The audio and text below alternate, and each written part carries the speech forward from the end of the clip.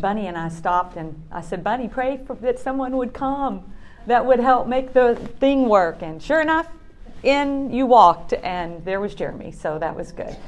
So, yeah, that's good. Reuben, you're going to be our help? Okay. So thank you for allowing me to be here. This is such a joy. Some faces I know and others I don't, but I'm looking forward to sharing what the Lord has given to me. Go ahead and open your Word of God to Psalm 90.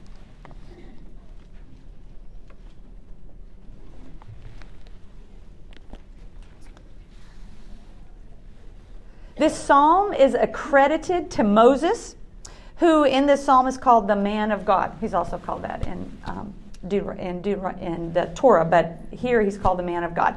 Many scholars have noted that this was probably written by Moses during the day when he spoke to the Israelites in Deuteronomy. So right before they were to head into the promised land with Joshua as their leader.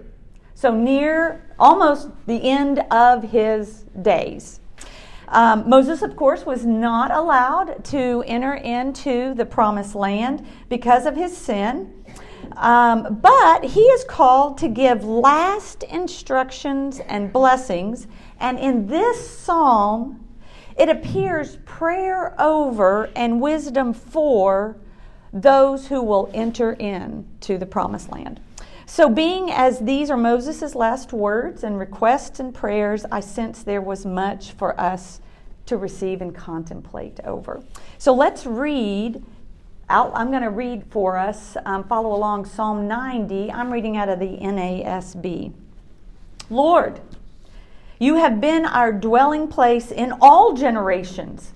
Before the mountains were born, or you gave birth to the earth and the world, even from everlasting to everlasting, you are God. You turn man back into dust and say, return, O children of men. For 1,000 years in your sight are like yesterday when it passes by, or as a watch in the night. You have swept them away like a flood. They fall asleep. In the morning they are like grass, which sprouts anew. And in the morning it flourishes and sprouts anew. And toward evening it fades and withers away. For we have been consumed by your anger. And by your wrath we have been dismayed.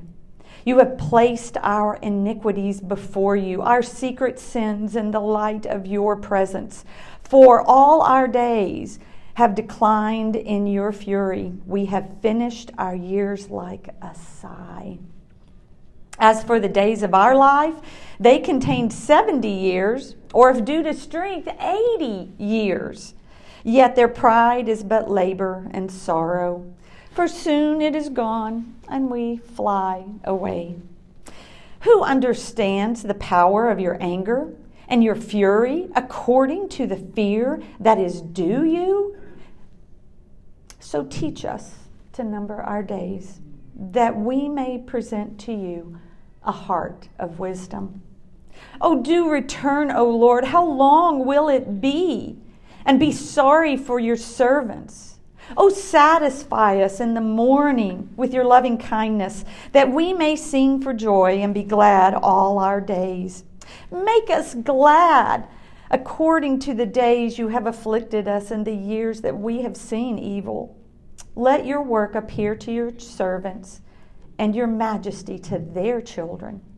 Let the kindness of the Lord our God be upon us, and confirm for us the work of our hands. Yes, confirm the work of our hands. Well, in verses 1 and 2, so leave your Bible open. In verses 1 and 2, Moses declares the Lord to have been Israel's dwelling place in all generations. Moses uses the name Lord, small letters, O-R-D, Lord, Adonai, as the name he prays to. It is the name that the Jews would have used instead of Yahweh, all capital L's, because it was such a holy name and they were fearful of saying it out loud. So in this, he addresses God as Lord, Adonai. This name of God gives the thought of ruler or master of the entire universe. Hudson Taylor says that if he is not Adonai, master of all, then he is not Adonai, master at all.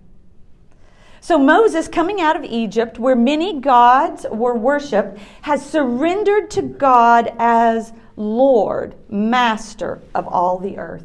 In Exodus 15:17, Moses says of the Lord, "You will bring your people and plant them in the mountain of your inheritance, the place, O Lord, which you have made for your dwelling, the sanctuary, O Adonai, which your hands have established." Moses identifies the Lord as having established the place that he will dwell and plants his people in that place as well. He makes word references in this Exodus 15:17 back to the garden in Eden, where God plants or puts Adam into the garden, the place in which God dwells. Dwelling place is so much richer than a refuge. A refuge is a place of escape from your trouble or your enemies.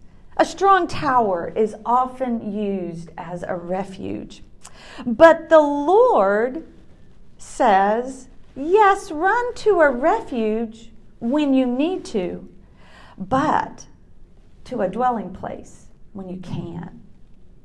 He says of a dwelling place that it's where you go at the end of your day when you want to lay down your arms and your troubles and your sorrows, and you're able to rest. It's the place where you rest. It's the place where you can be known and loved all at the same time. Jesus says we are to abide in Him. He is our resting place.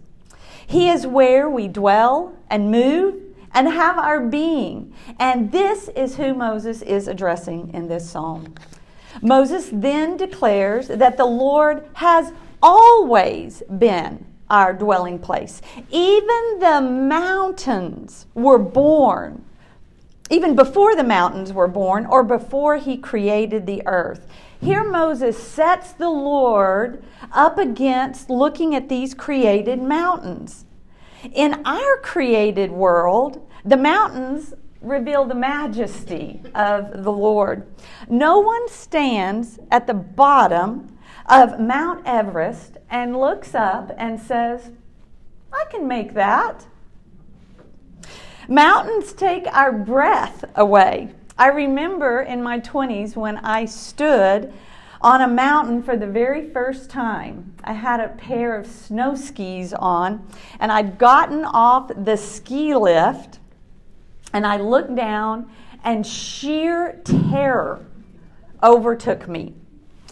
I couldn't move. Here's all these people coming off the ski lift, and I'm just standing there in awe. I was so fearful that I would fall off this mountain. And I was only on the green slope. You see, the Lord formed these majestic mountains to display His glory and worth and power.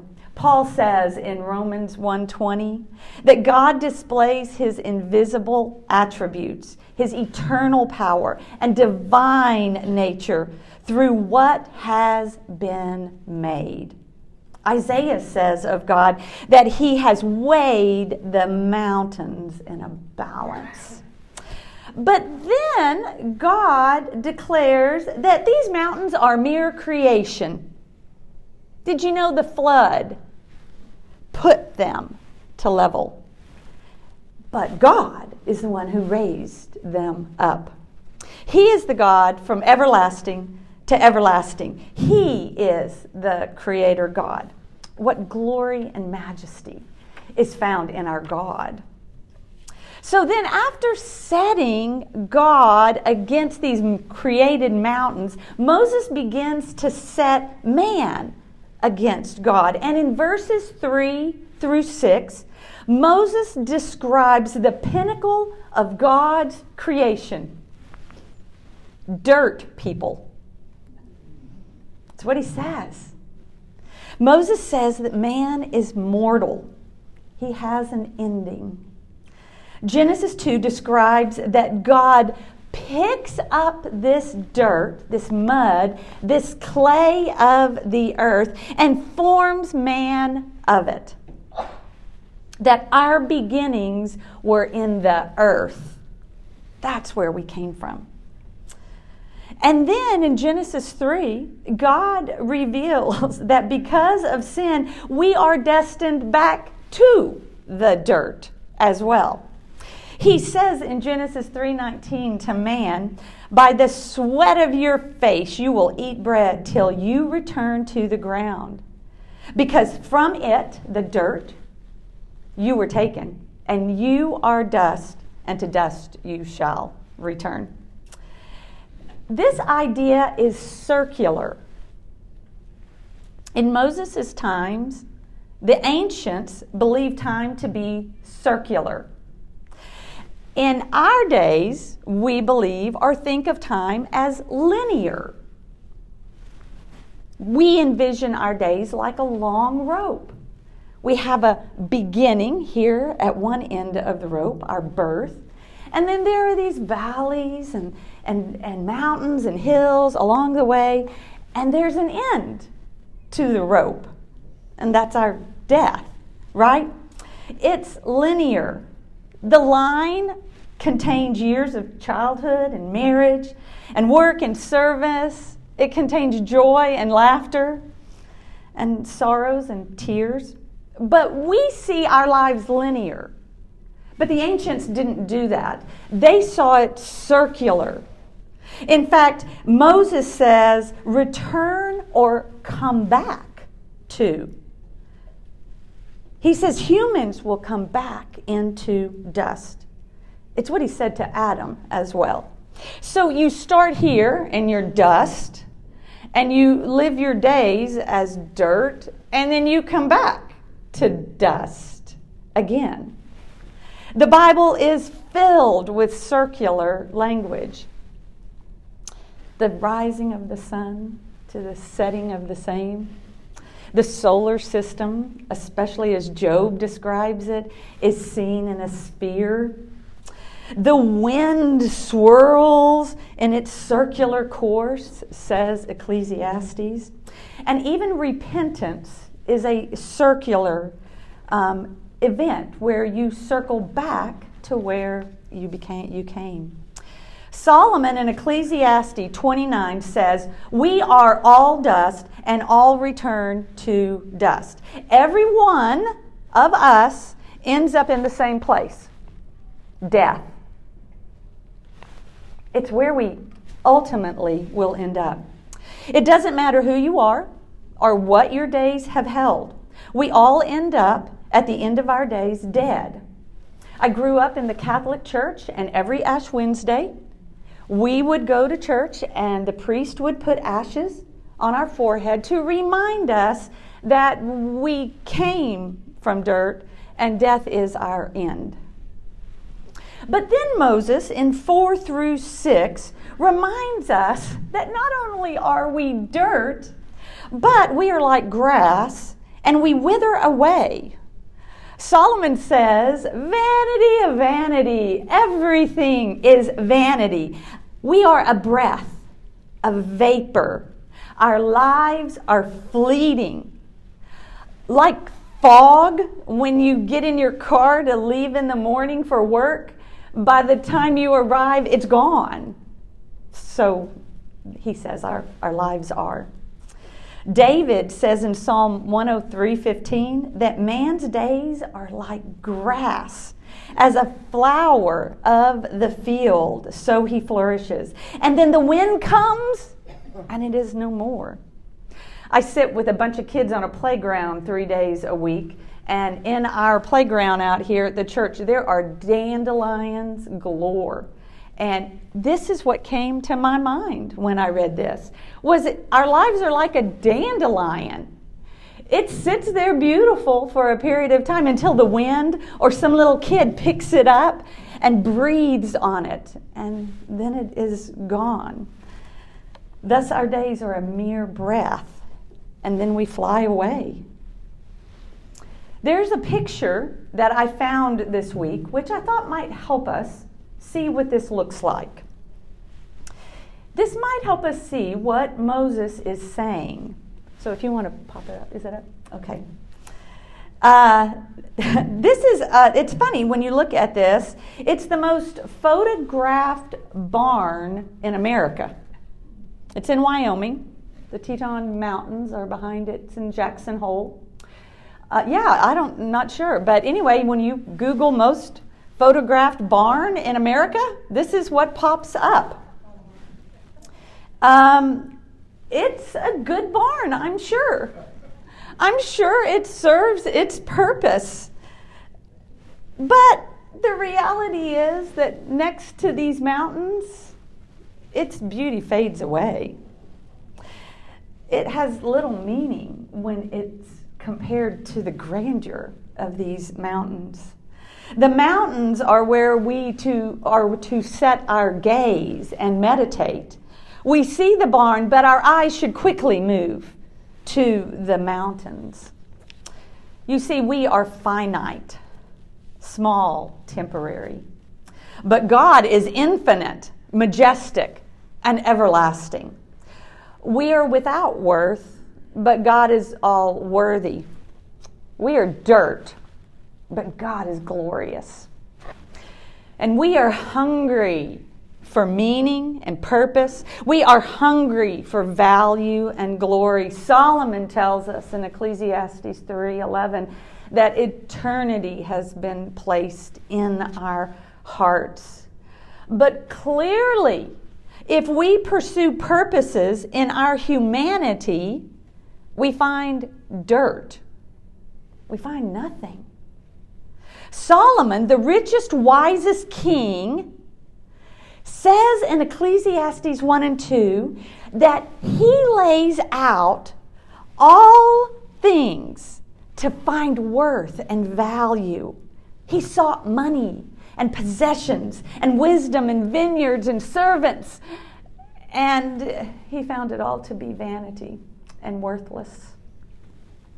If I focus on myself, if I am consumed by myself, I fail to see myself in truth. I cannot make myself worthy. I cannot make myself glorious. I can't give meaning to my days here on earth. Because of sin, I desire worth and glory for me. I desire to live for myself and what I want. I tell the kids in the after-school program, when we define sin, that sin is wanting what you want and not wanting what God wants. It's what Eve did. Eve chose her desire. She took it. And she turned from the ultimate reality, the ultimate truth, who is all glorious and all worthy and was dwelling right there in her midst, her Creator God. My husband is notorious for reminding me that what I see as worthy today, when it's on sale, will end up in a garage sale tomorrow.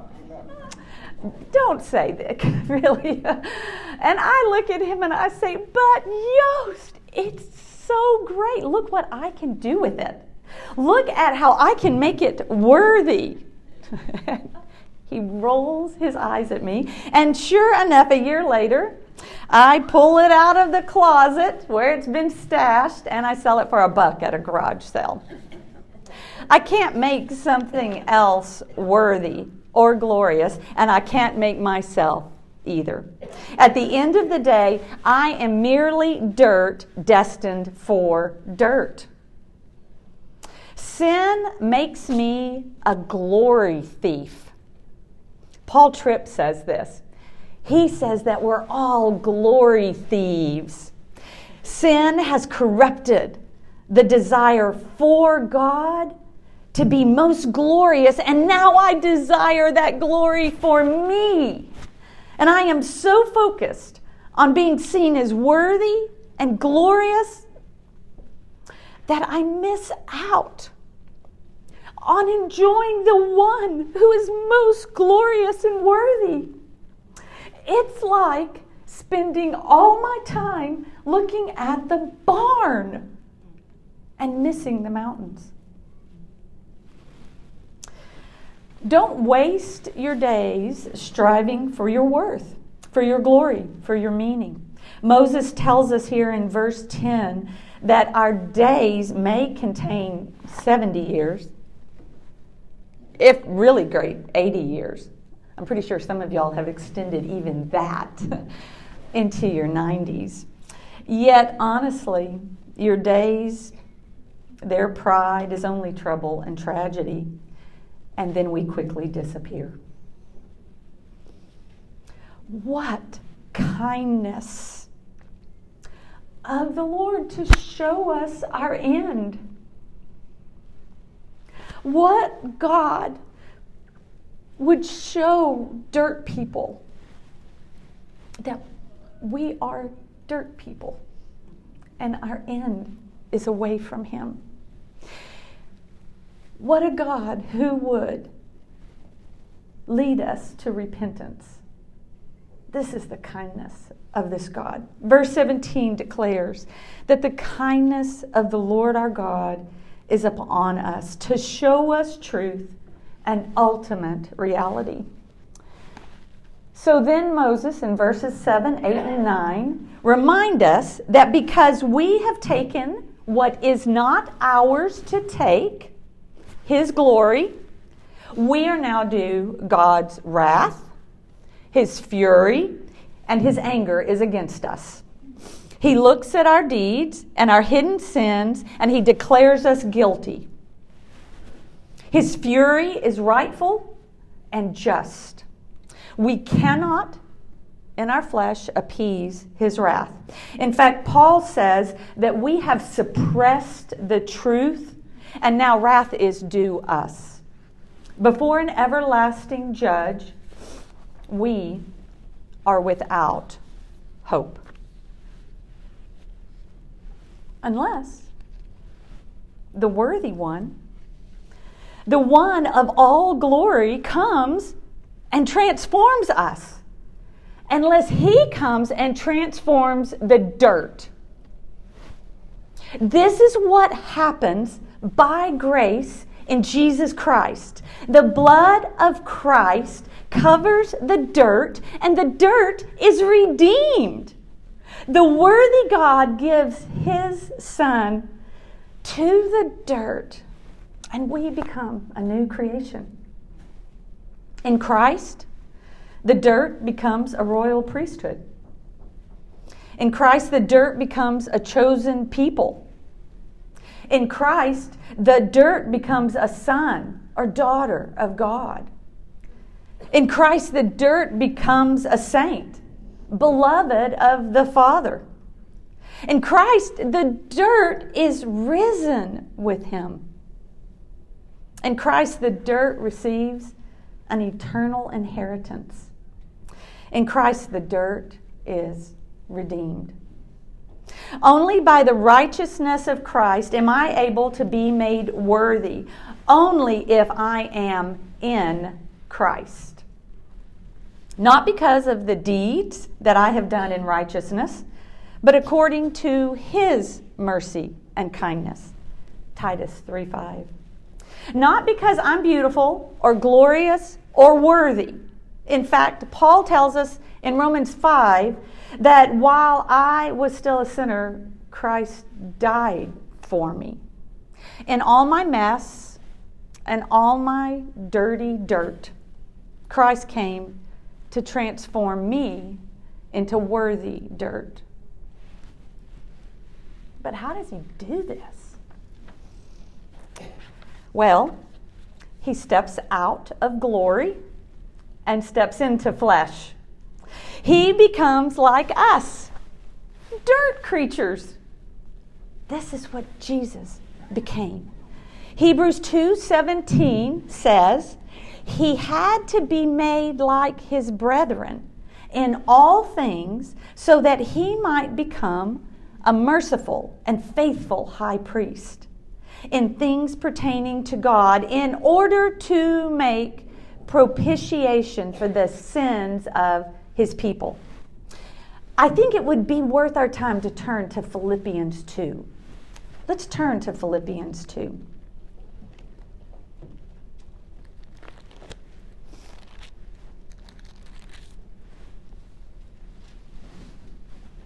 In verses 6 through 8, it says that Jesus existed in the form of God, and he did not regard equality with God a thing to be grasped, but he emptied himself, taking the form of a bondservant, and being made in the likeness of men, being found in appearance as a man, he humbled himself by becoming obedient to the point of death, even death on a cross. You see, Jesus laid aside his glory to put on dirt. And not only put it on, but then to end up in it. Because he died and was placed in a tomb. But his blood covers and transforms us to be of worth. So if you are in Christ, your life has worth. It has meaning. You participate in Christ's glory. Your life and deeds have purpose and meaning, but only if you are in Christ. So this morning, if you are still sweating and working and toiling and pursuing worth and meaning on your own, see that your dirt is worthless. This is the kindness of the Lord to show you this. And I implore you to repent and present yourself to Jesus, the one with infinite worth, who came and put on dirt and flesh and dwelt among us, so that your worthless dirt can be transformed into worthy dirt. Jesus lived a perfect life in perfect obedience to the Father. And then he died a death for you. You who began as dirt, and you should end up as dirt because of your sin. But as our Redeemer, Jesus took our sin and died the death we owed because of our sin, that we might become the righteousness of Christ before God. Jesus exchanges his righteousness for our sin. In the Kids Foundation, this is what we've been teaching them about the Redeemer, that Jesus is all right and we are all sin. And I make those two kids who've been Jesus right and man sin, and I make them exchange. The sin of man is placed upon Jesus, and the rightness of God, of Jesus, is placed upon man. And we become people then who can stand before our God. Jesus, he then resurrects from the dead and gives us the power to live a life of meaning and to do deeds of worth. So in verse 12, Moses says that our days before death matter. We don't just get saved and live off our laurels. He says our days need to be redeemed, that we can live our days with purpose and with meaning. But we can't make our days worthy without His wisdom, without His presence. We need God to return to us. And He did this by His indwelling Spirit. His Spirit came to us when we are in Christ. So we need His wisdom to teach us to number our days on earth. As His people, we must live with a heart of wisdom to know how to rightly choose what is good and call it good, and to deny evil and call it evil.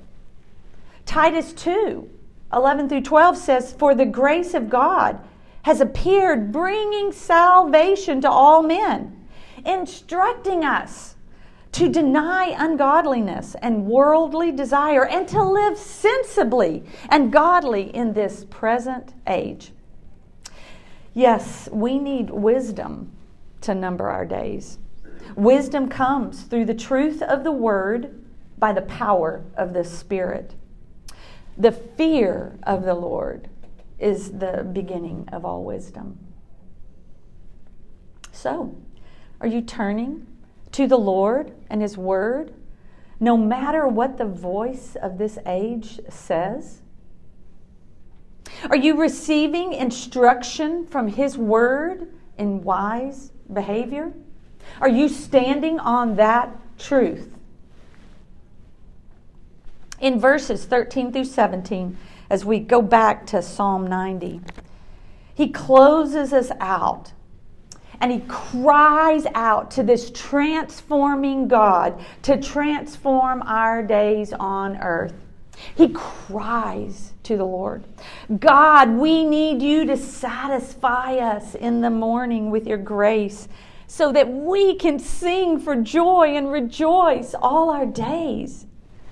Psalm 16:11, David says that in the presence of God is the fullness of all joy. I need to sit with God in the morning to hear His voice. I need to learn from His Word what He desires for me.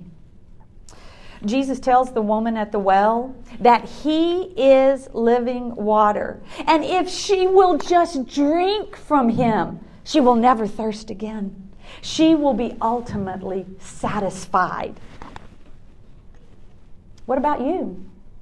Are you drinking from the living water each day?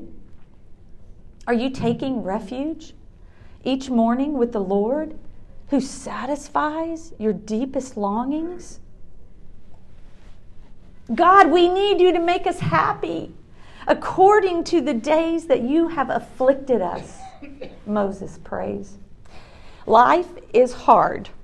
Life is painful. And we are weary and our spirits are tired.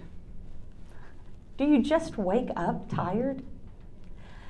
I mean, I know I don't sleep well, but I just wake up tired. We have little strength in these days before we see our Maker face to face. Oh God, give us laughter and happiness. Make our hearts delight in the days that you have given us. Make the soul of your servant glad, because you are good. You are a good Father and you give good gifts. Are you recognizing that all good comes from your Father and not from your hands? Do you have a heart of gratitude and thanksgiving before the Lord? Yost and I, dealing with a lot of health issues on both of our side, heard a pastor suggest this to us way back in April. And that was before a lot of things got diagnosed on his part. And this pastor challenged us each morning to lay our hands, I'm going to have to do this without the mic, to lay our hands before the Lord and to say, today is a gift. And you are our good giver. Father, thank you Nothing crazy, just something simple to remind us that He is the one who gives us good all our days. Moses cries out, God, we need you to make us zealous for your work. We don't want to waste our days with the stuff that can be destroyed or stolen. We want to have hearts zealous for eternal kingdom work. Ephesians 2:10, Paul says that we are your workmanship created in Christ Jesus for good works, which you already prepared that we would walk in them. Oh Lord, align our hearts and desires to do the work you prepared for each of us. Make known to us what kingdom looks like for each of us. And then may we lay aside all the other and trust you with that.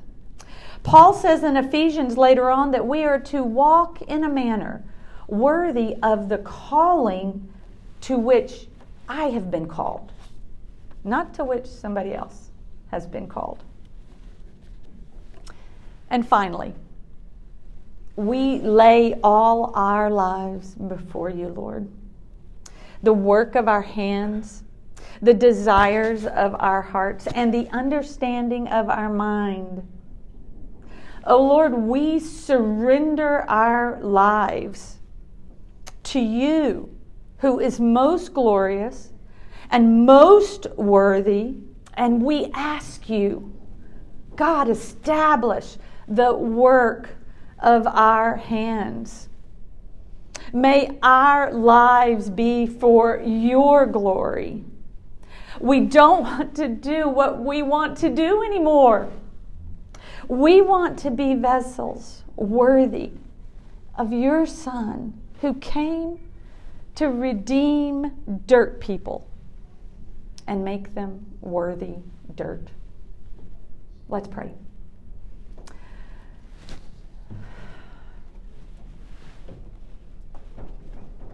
God, to think that you who formed us out of the dirt knew that your Spirit had to be breathed into us before we would have worth. Because there's nothing of that dirt that we are that brings you glory outside of you. And in your Son who came to take on dirt as well for our redemption, Lord, we say thank you. That our days don't have to be fleeting. Our days do not have to fly away without purpose. But that, God, you have come to redeem us, to bring us back to yourself. God, thank you that your love is so good. Your kindness is so deep that you don't let us walk in our own understanding, but instead, God, you renew us. So come this morning and remind us, like Moses, that we need to number our days because our days are determined by you, and we need your wisdom to know how to live in them. So we ask this, that you would be most glorified in our lives. And we pray this in the name of your Son, Jesus Christ. Amen. Can we thank Julie for bringing the word to us? Thank you.